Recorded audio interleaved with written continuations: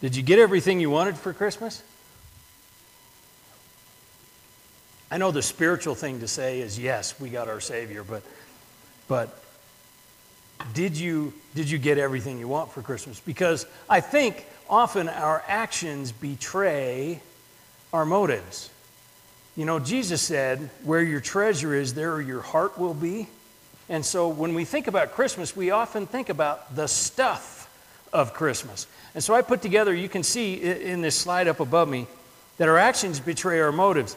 Estimates are that the average that Americans will spend on Christmas gifts this year is $886 per person. We spend an average of $118 for a Christmas tree and just over $200 more for more Christmas stuff, decorations, those kind of things. 41% of Americans go into debt at this time of year to pay for Christmas. Do our actions betray our motives? An estimated, this one blew me away, an estimated $15.2 billion, that's with a B, billion, is spent on gifts that aren't wanted. They're either going to be returned or they're going to be regifted. They're unwanted Christmas gifts. $15.2 billion spent on those. And then some other things I think are interesting. 6,000 people end up in the ER due to injuries trying to open presents. Now, have you ever tried to free a Barbie doll or an action figure from the plastic they come in? I mean, you're using circular saw, knife, whatever you can get to get that thing out of there. So I kind of get that. 6,000 people injured. And this may help you also. On average, people gain 6 pounds of weight between Thanksgiving and Christmas. Does that help? A little too much joy, maybe? Well, I wanted to focus us in on what I think Christmas is actually about, and that is, you know from our memory verse this morning, 2 Corinthians chapter 9, verse 13. It will be up here behind me. 2 Corinthians 9:15 says, "Thanks be to God for his indescribable gift." Have you ever seen anything that's absolutely indescribable? I love sunsets. And sunsets in Arizona are some of the prettiest of any place I've ever been. Arizona has some amazing sunsets. But how would you describe that sunset? If you were talking to somebody on the phone while you're looking at the sunset, how would you describe that? It would be pretty hard. It's colorful. It's beautiful. It's awesome. It's amazing. It's the greens and the oranges and the reds, and you're trying to. It's indescribable, right? You just kind of have to say, you should see this. Or how about an experience that you've had? For instance, think about relationships in your life. Those who maybe in your Christian life have made a real impact in your life. How would you describe that? How can you put that into words? The way this person, the effect this person had on you. There's so many ways this person affected me and changed my life. How do I describe it? It's indescribable. So that's when Paul says, "Thanks be to God for his indescribable gift." He's saying it's beyond description. It's something he can't even quantify. It's something he can't describe. Now, in the context of this letter, Paul is writing to a pretty troubled church. If you've read 1st and 2nd Corinthians, you know this is not a healthy church. This is a church that's dealing with a lot of stuff. It's having a lot of problems. And those problems are coming out. And so Paul writes these two letters, 1 Corinthians and 2 Corinthians. He writes these letters to this church trying to help them fix all of the problems that they're having. And in chapter 9 specifically, he's talking about giving. And this is where we get the idea of God loves a cheerful giver. And those who sow sparingly reap sparingly. Those concepts are right here in chapter 9.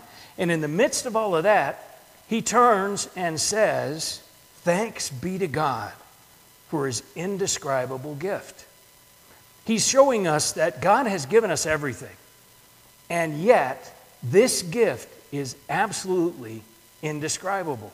Now, I want you to consider Paul. Paul wrote about 2/3 of the New Testament.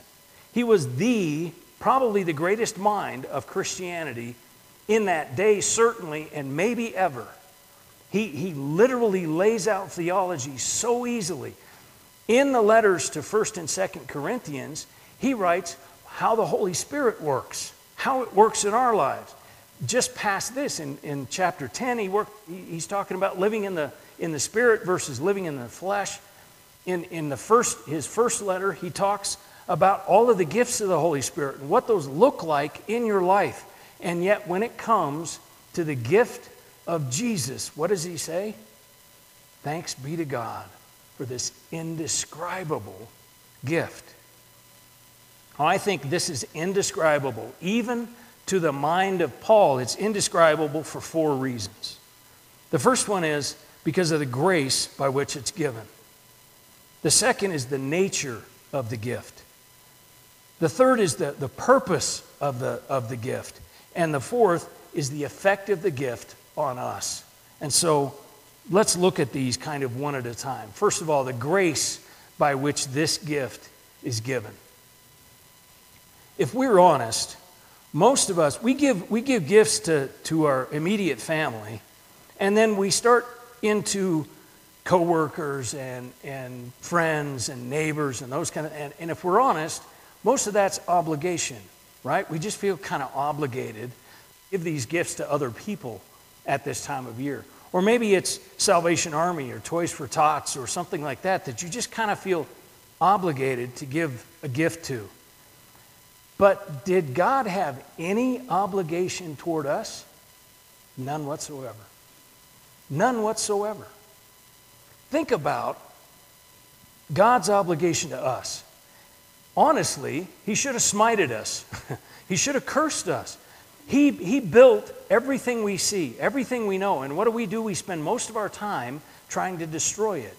He gives us relationships. And what do we do with those? We spend most of our time wrecking them with sin and selfishness.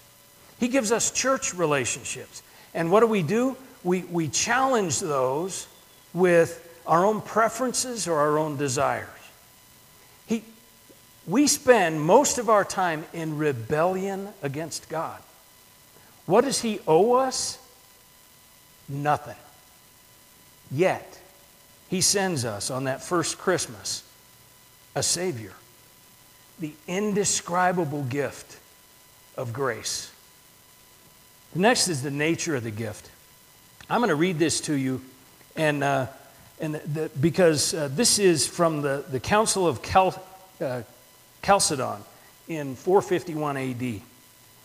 It says that the gift of Jesus, how do we describe the nature of Jesus? This is how the Council of Chalcedon decided to describe the gift of Jesus, or the nature of Jesus.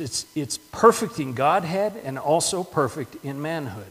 Truly man of a reasonable, rational soul and body, consubstantial, coessential with the Father according to manhood, in all things like us, yet without sin. Begotten before all the ages of the Father according to the Godhead. And in these latter times for us and for our salvation, born of the Virgin Mary and the Mother of God. According to manhood, one and the same. Christ, Son, Lord, only begotten to be acknowledged in 2 natures, inconfusedly, unchangeably, indivisibly, inseparably, and the distinction of the natures being by no means taken away by the union, but rather the property of each nature being preserved. Got it? You want me to read it again? No, please don't, right? How do we understand the nature of Jesus? Well, let me say again, one of the greatest minds in all of Christianity said this: thanks be to God for his indescribable gift. That's how one of the greatest minds in Christianity could not figure out how to describe the gift of Jesus. And the next is the purpose of the gift. God sent Jesus to save you and I. No other reason. No other reason. He didn't send Jesus because he felt an obligation to, because he doesn't have an obligation to us. We have destroyed everything he's ever given us. He didn't send Jesus to obligate you to something. He sent Jesus out of love and grace, pure grace and love, just to save you, even if you don't believe in him. Even if you don't believe in him, he is still available as soon as you place your trust in him. He sent Jesus, think about this, he sent Jesus as a boy, as a baby, knowing there were going to be people that would never accept it. Knowing that this gift would never be accepted by some people. It just wouldn't. Yet he sent him anyway. God sent this gift for one purpose, and that was to save those who would believe. And then the effect this gift has on us. This gift is special because it has a tremendous effect on us. It has, in fact, an indescribable effect on us. We have joy.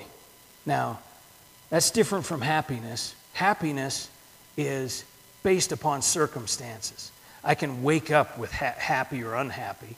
My wife will tell you most of the time it's unhappy. But because that's based on circumstances. Joy is knowing that Christ died for me. Joy is what I have inside that cannot be taken away. We have joy. We have peace. Peace with God and with each other because of the sacrifice of Jesus. We become children of God, as it says in 1 John. All who would receive him, he gave the right to be children of God. We become his kid. And that means we're brothers and sisters here. That means that Paul, who wrote this letter, is our Christian brother. We have brothers and sisters around the world and through history because we are all children of God. We become children of God. And we are transformed. Not only are our nature transformed, but our world is transformed. Our world is different. We look at the world differently, don't you? Do you remember how the world looked before you came to Christ and how it looks now? How we look at other people, how we look at events, how we look at everything. Those sunsets, I have always kind of enjoyed sunsets, but since knowing Christ, I know that is just pure pleasure for God to paint that for me every day. Maybe you're a sunrise person. God takes the time to paint that for you every single day. It shows his faithfulness. It shows his love. It shows that he takes joy in you and your joy. Everything is transformed. So how do we describe the gift we've been given at Christmas? That first Christmas. All I can think of is to say, with Paul, thanks be to God for his indescribable gift. But honestly, it's not about trying to describe it, is it? It's about receiving it. It's really about knowing that gift came for you. Think of a Christmas gift. I can give you something. You can leave it under the tree unopened, or you can open it and receive it. This gift, the gift of Jesus, needs to be accepted. It needs to be opened and received. Have you received the gift of Jesus? The gift that God gave out of complete grace in order to save you and transform your life. Have you received this gift? I'm going to ask that you bow your heads, because you can receive this gift right now. It's as simple as a prayer. It's as simple as saying, God, I know I have sin in my life. I've said things wrong. I've done things wrong. I've thought things wrong. And I know the Bible calls that sin. But I trust that you sent this gift to me on that Christmas day to save me, to pay my price for my sin. So I ask you to forgive me. Out of your grace, forgive me. And come into my life and transform my life. If you prayed that prayer for the first time this morning, let somebody know. Elbow your neighbor and let them know. Come and let me know. Maybe this morning you know Christ.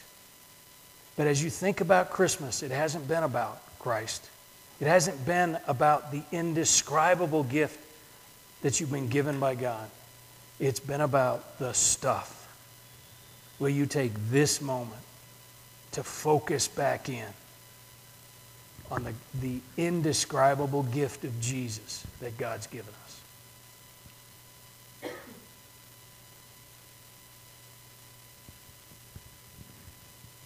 Father, we thank you. We thank you for this gift. And thank you doesn't say enough. You have, out of your grace, out of your love, given us the greatest gift, the gift that truly keeps on giving. And we thank you. Help us to stay focused on the gift you've given us. For it's in Jesus' name we pray. Amen.